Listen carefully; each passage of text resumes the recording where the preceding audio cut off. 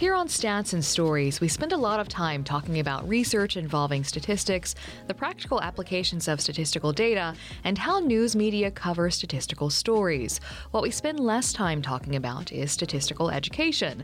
That's the focus of this episode of Stats and Stories, where we explore the statistics behind the stories and the stories behind the statistics. I'm Rosemary Pennington. Stats and Stories is a production of Miami University's Departments of Statistics and Media, Journalism, and Film, as well as the American Statistical Association.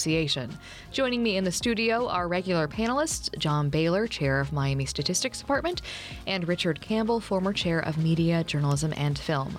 Our guest today in the studio with us is Gail Burrill. Burrill is a mathematics specialist in the program in mathematics education at Michigan State University. Her research interests are statistics education, the use of technology in teaching secondary mathematics, and the issues related to what it means to teach math. She's also the former president of the International Association for Statistical Education. Gail, thank you so much for being here today. Thanks for having me. What inspired you to get involved in statistical education? So I was teaching high school, and my junior and seniors had a study hall 3 days a week actually, and they were bored and causing problems. And so I was like, okay, how about if I teach a class? And so I thought, well, why not try statistics? It sounded intriguing, and I like numbers and data. And so we made a class happen, and they weren't bored anymore, and I thought it was really fun. That led me to being one of the very few statistics teachers in those days. And when they had a Woodrow Wilson Summer Institute for 4 weeks actually in Princeton, I was lucky enough to be one of the people that was chosen to go there a couple of years after I started teaching stats. And then that's where I met John Tukey, who's one of the all-time kind of renowned recent figures in the innovations in stat education, or actually the field of statistics, not just the education part. And then that eventually, a couple of years later, led to me meeting Deming. And that was also a very cool thing. And he was all about teaching. And so it was just great. And once I started, I never stopped. And we kept having classes and statistics, and it was fun. How did you decide what you were going to teach these high school students? Because, as a I have a high schooler, and I imagine if I said, instead of doing study hall, we're going to teach you statistics, I imagine the eye roll I would get from her. So I'm just wondering, how did you choose what you taught these students in order for them to be engaged? Because math is something that so many students in stats are sort of scared of or wary of. Well, they didn't really know enough to be scared of or wary about it. And so we just started with data. I mean, we got to do things like, okay, so it turns out that Milwaukee was at that time a place where advertising people did their marketing tryouts. Yeah. Oh. So the kids did things like they went to They chucked down what kind of ads. They got them from the Milwaukee Journal. And the Milwaukee Journal would tell us what they were doing, and we could get these big books about stuff. And they could go to places like go to the shopping mall on one side of town and price out certain things, and go to the shopping mall on the other side of town and price out certain things, and discover that the prices were different. And that fascinated them. We could do the same thing with groceries in stores. So we did stuff like that. They got to do a lot of their own. I mean, I didn't know what I was doing. I didn't have anybody. I don't think I ever had a formal statistics course before. So we just did whatever seemed like fun, and kind of analyzing data as we went along and looking at what the data had to tell us about cool things. This is like one of your tips for introducing students to statistics. I read, because this is how you kind of started out. You don't start out with definitions and formulas. You start out with hands-on activities and just getting them into the concepts right away. So that's something you just sort of had an instinct that this was the way to get them in. So my question is a follow-up on that. So how do you get college students? How do we get college students? And journalism students are very much like this. They may have had a bad experience with math classes in high school, and they've got this phobia. They don't want to take statistics. We really encourage our students to take statistics. So you talked about when you met them, they didn't know enough. Right. Yeah. And so we have a different problem, I think, at the college level, and you've probably seen that too. So my students at the college level are mostly in the College of Education. Yes. And so they do have that kind of aversion to taking statistics. But I think, again, what I'm trying to do with those is to show them why they need it by engaging them in different kinds of kind of fun things, but also things that are important to what they're about to do. We just had a story just yesterday. One of our graduate students was a high school teacher in California, and he taught AP Stats. And his school got involved in data. Everybody had to have data. Data is a big thing, so your school will be better if all the teachers have data. So the data came back on algebra. And his students did so well that he was charged with taking the other algebra teacher and helping the other algebra teacher learn what he was doing so she could become better. So, but he was a pretty smart guy, and he said, okay, well, let's just look at these data and try to figure out what's going on. And it turns out that it had nothing to do with his teaching. It had to do with the lunch period and who the kids.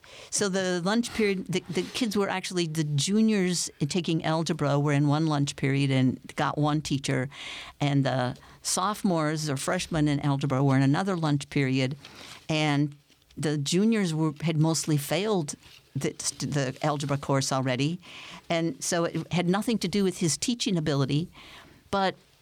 That's a story like that. My students sit up and they go, really? Mm-hmm. You know, I need to pay attention. I don't know if that helps, but you got to give them something that they care about. Like, how many pets do people have in their family? What kind of answers do you think kids would give? I mean, yeah.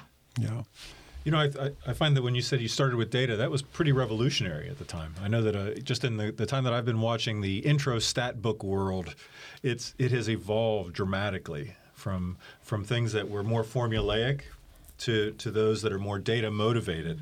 So you had insights very early. I'm quite impressed. That's really awesome. But it was the analyzing data part that was fun. It was working with the data. Remember, I didn't really have a formal statistics course, so I didn't know all the formulas that I needed to learn. And I have to tell you that I did get a book. I forget the name of it. It was a little in yellow. I think it was written by some NCTM president. But I taught the probability section in the book, and all the answers were wrong the first year. Oh. And the second year, not so many answers were wrong. Oh. And the third year, almost all the answers in the book were right. That's progress. That was progress, but I didn't really know a whole lot. When I finally got them all right, I kept thinking, oh my goodness, think of all the kids I've ruined in terms of their understanding of probability. But I didn't come up with all those formulas that I was supposed to know how to use. So, I would love to hear a Tukey story.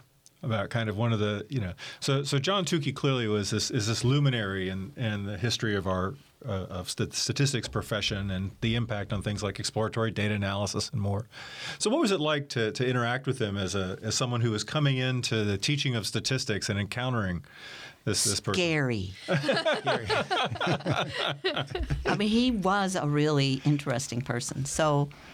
The one thing I remember a couple things, but one thing I remember is so he did a talk with us. There were 50 of us in these teachers at Princeton, and one of my friends at the end of the talk asked him a question. I can't even remember the question.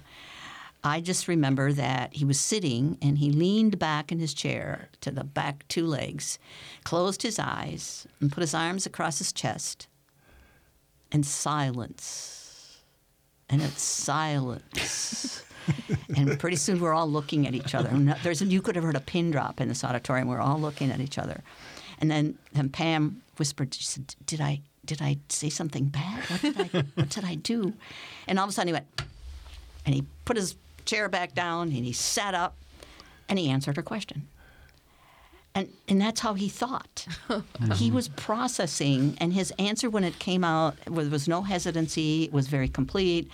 But he was processing, and he scared us all. A couple of us still get together and we still talk about that, about how we were. It reminds me of the fictional detective Nero Wolfe. He used to do that in the in his books. He would sit and you could see his lips moving and everything would go quiet, and then he would come up with the answer. Well, very much like since then, I have discovered some of my other friends are like that, especially some mathematicians. I have some really awesome mathematician friends, and like one of my dear colleagues, I can see him start to zone out. If I ask him an interesting question, he zones out while he's processing. And then he'll come back to life when he's finally figured it out. John zones out, but he's not really processing it. Oh, man. Not nice, Richard. Oh, man. I'm not entering into this at all. Oh, man. And he was one of my friends. So what ideas are, as you've been teaching this then over the years, you started with data. What ideas are some of the hardest for students to grasp? And what are some of the strategies that you've found to be effective in trying to then teach those? So when I started doing this, I didn't really understand that there were really hard things to teach. I was just teaching stuff. And then kind of the world of advanced placement statistics came along, and then it got a little more organized and a little more formal. And so then I'm, now I have to teach at the university where there's some expectations about what kids are going to learn. And so I really started to think hard about, well, what's going on here? And so one of the things that I'm figuring out is that there's certain concepts that kids really don't understand. I'm pretty sure that you could go to a class you have of undergraduates and ask them what the mean is. And you're probably going to get an answer like you add them up and divide. So there's really not a conceptual foundation. There's a recipe. It's a recipe. There's really no conceptual understanding. And the more I take apart some of these things, the more I discover that there really is a lack of conceptual understanding about random, about distribution. And I'm thinking that we go too fast. Everybody goes too fast over these supposedly very simple ideas. The idea of the fact that you reason from the known, how known things behave, to conjecturing about the unknown. That's a big idea. And I don't think kids get it because we don't talk about that enough. We get into the doing. We start giving them the formula. We start processing it. We don't get into the doing. So that's what I found hard. And we've been working with interactive applets to try to leverage better conceptual understanding. And I think it's promising from our work. You're listening to Stats and Stories, and today we're talking to Michigan State University's Gail Burrill about how people learn about statistics. I was actually going to ask you about the applet and new technology after the break, so I'm glad you brought it up before. I wonder, what is this applet you're using? And I wonder if you could also talk a bit about maybe how the way you use technology to teach statistics has maybe evolved as well. So at the beginning, when I started using technology, I didn't understand that it would mean somewhat of a different way in what I was doing. For instance, I'm very used to walking around the room looking at what my students are writing. Now they're all using software. Everybody has a computer, and they're using software, and they're using these applets on the software.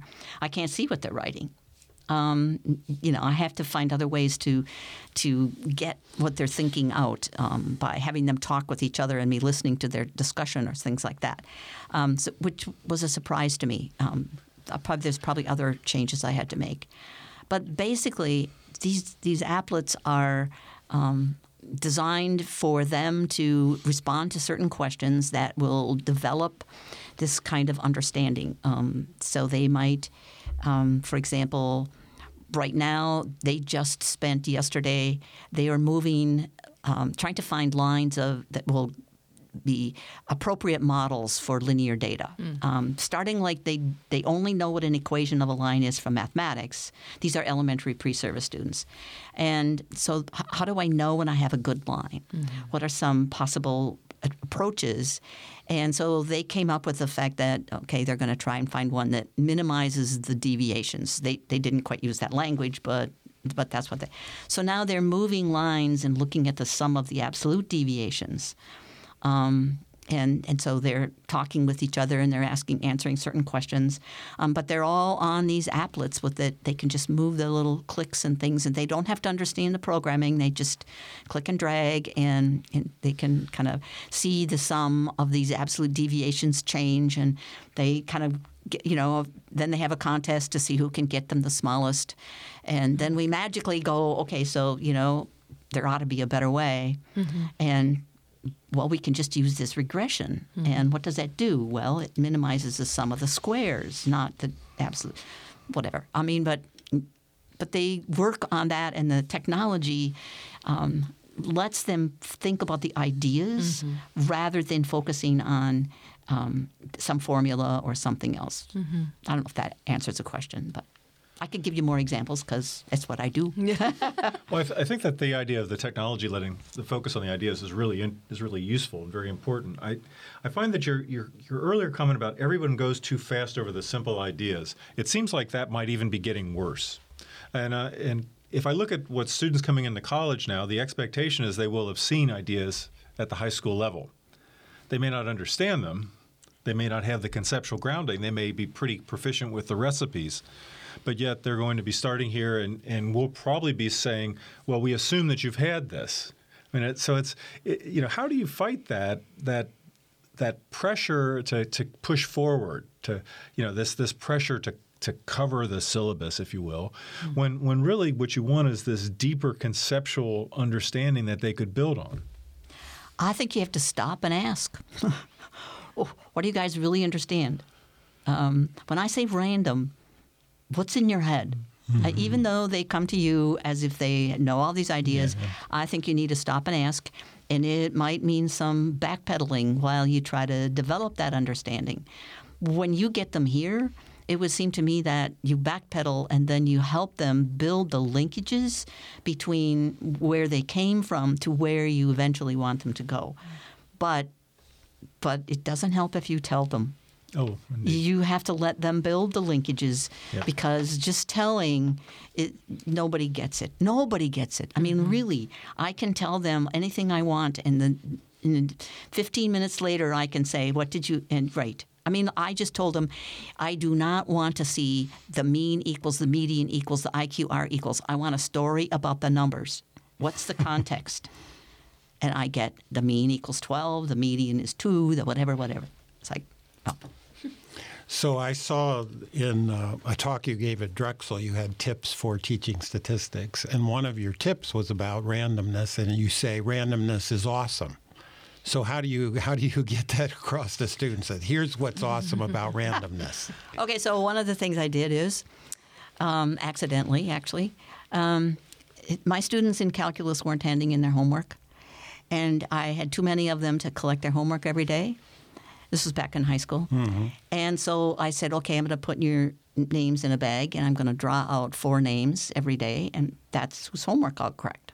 So I did this, and it was really when the same kid's name got drawn 3 times in a row. They were like, sure, I was cheating. And I'm like, no, this is randomness. Do you guys want to draw the names out of the bag to show that this is what? And so we have an applet that you can look at the class of 30 kids, and you choose 4 of them, and you will see that in a week's time, almost every single week, 1 kid has to hand in a paper 3 times. That's randomness. It's awesome, right?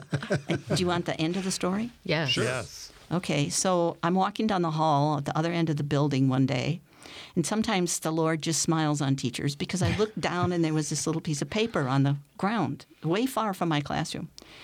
And I picked it up because teachers are supposed to keep the halls clean. And it was one of my students' names, Kwong's name. I'm like, so I go back and I look in my bag, and Kwong's name wasn't in the bag. So the next 3 days in a row, Kwong's name got called. Yeah, randomness is awesome, but also sometimes determinism is fun too. I think of it as more than awesome. I think of it as job security. This is. You've been also very active in international statistics education. How does the teaching and learning of statistics differ, if at all, across countries? And is somebody doing it better than we are in the States? Oh, yes. Sorry. Yeah. So two Don't things. be sorry. This is All right. So I have not been to New Zealand, but I have read all the work. I've talked with Chris Franklin. I have colleagues in New Zealand. I'm not sure how pervasive it is and how well it's hit the schools in the K-12 world, but I clearly think they're way ahead of us in the kind of ways that they're thinking about teaching statistics. I mean, there's a project that they did, Wild and Fannecook did, about rethinking what you do in intro stats and basing it more on simulation-based inference. That is part of what New Zealand as a country is doing. It's not just something that one university or one researcher is doing, but it's as a country that they're trying to rethink what's important and how to teach it so that the better learning takes place. But there are countries. I mean, when we were at in Kuala Lumpur at the ISI World Congress just last summer, my colleagues from Slovenia readily admitted that their statistics is really not so data-based. We did a panel on that, and that they are still pretty much doing a mathematical statistical approach, and I guess that's right for them. But it's way different than the kind of data-driven things that we're thinking about here in the United States. I wonder, this is something we've asked a few of our guests, but there seems to be this climate where data and stats feel suspect and like it feels like there's less trust. Has it made it more difficult for you to sort of engage with stats in the classroom? Or do you feel like has it made your job more difficult, this sort of climate of sort of skepticism around data and numbers and statistics? No. Mostly because schools seem to operate independent of the world. I mean, at least the K-12 environment does. I mean, the world kind of reaches in and pretends to, but as a matter of fact, one of the things I would say is not the teaching of statistics, but this pervasive notion that if we collect a lot of data, it will make my school a better school, that our achievement will rise. And the evidence is just not there that that's the case. There was a great article by Heather Hill that just came out that says, all this data doesn't buy improvement. And so to make all of the professional development that happens in schools that administrators have teachers doing is really not a productive use of their time. So what are you most excited about for the future of statistics education? Oh, my goodness. That's a softball. I'm most excited about or really want to see what happens? Yes. Okay, so you get to answer both. Yeah. All right. Okay. So most excited about is probably the idea that we can really do a lot with simulation-based inference, and that the technology can really do the kind of things I'm working on with this concept building. I think that can make a whole lot of difference if we can get enough people to play the game. I think it can make a lot of difference. What am I most excited about? The potential, and I got this from some of my South American people who are trying to do statistics, the potential for statistics to help change the economic plight in situations of countries. The idea of being able to make a difference in your country because you can get statistics on how we're using water and what we can do to make better use of it, what kinds of things we're doing with waste, how we can – there are statistical things that can actually help countries make a difference if they have the ability and the support that they need in order to make that statistical education really a part of what they do in those countries. In this country, are there states that are doing a better job with statistics training, or is this, I mean, you've seen it sort of gradually grow. I mean, I just know when my students, when we were recruiting students, a lot of them had never had a statistics course in high school, and today many more are coming in with statistics courses. So what's your feeling about what we're doing here? The Common Core is actually, which is our Common Core state standards, which not all states use, but they have something close to them, actually made a bigger emphasis on statistics. And so that's been very useful and helpful. The American Statistical Association has a statistics ambassador, Chris Franklin, which I think was on your show at one point. And she's doing a great job of working with schools. So I'm thinking states maybe not so much, but districts, I think, are really taking it to heart and getting the support that they need to help their teachers. I couldn't identify a particular one, but I think there are pockets where they really are taking this seriously. So Mary gave me permission to ask one little question. So I guess I have to always ask permission at the end because she gets mad at me. So right now there's a lot of discussion about data science. Right. In fact, there's this International Data Science in Schools project that, ASA and ISI and many other organizations are involved with, including, and Chris Wild's been involved in this, and Nick Fisher has been a leader of this. I'm just curious what your take is on how does data science get wrapped up in terms of stat ed at multiple levels?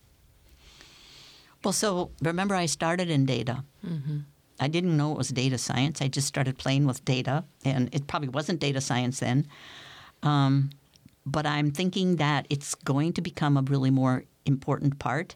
I'm hearing schools now start data science statistics courses that are not advanced placement, but they're adding them into their curriculum as an option, even though I think a lot of people really haven't figured out yet what this data science really would look like. But I think it's got huge potential. And things like Census at School that you can get from ASA is a great place to start for what we do in the K-12 world. So I think it's an awesome thing. I think it's got a lot of potential. Great, thank you. Well, Gail, thank you so much for being here. It's been a pleasure talking to you.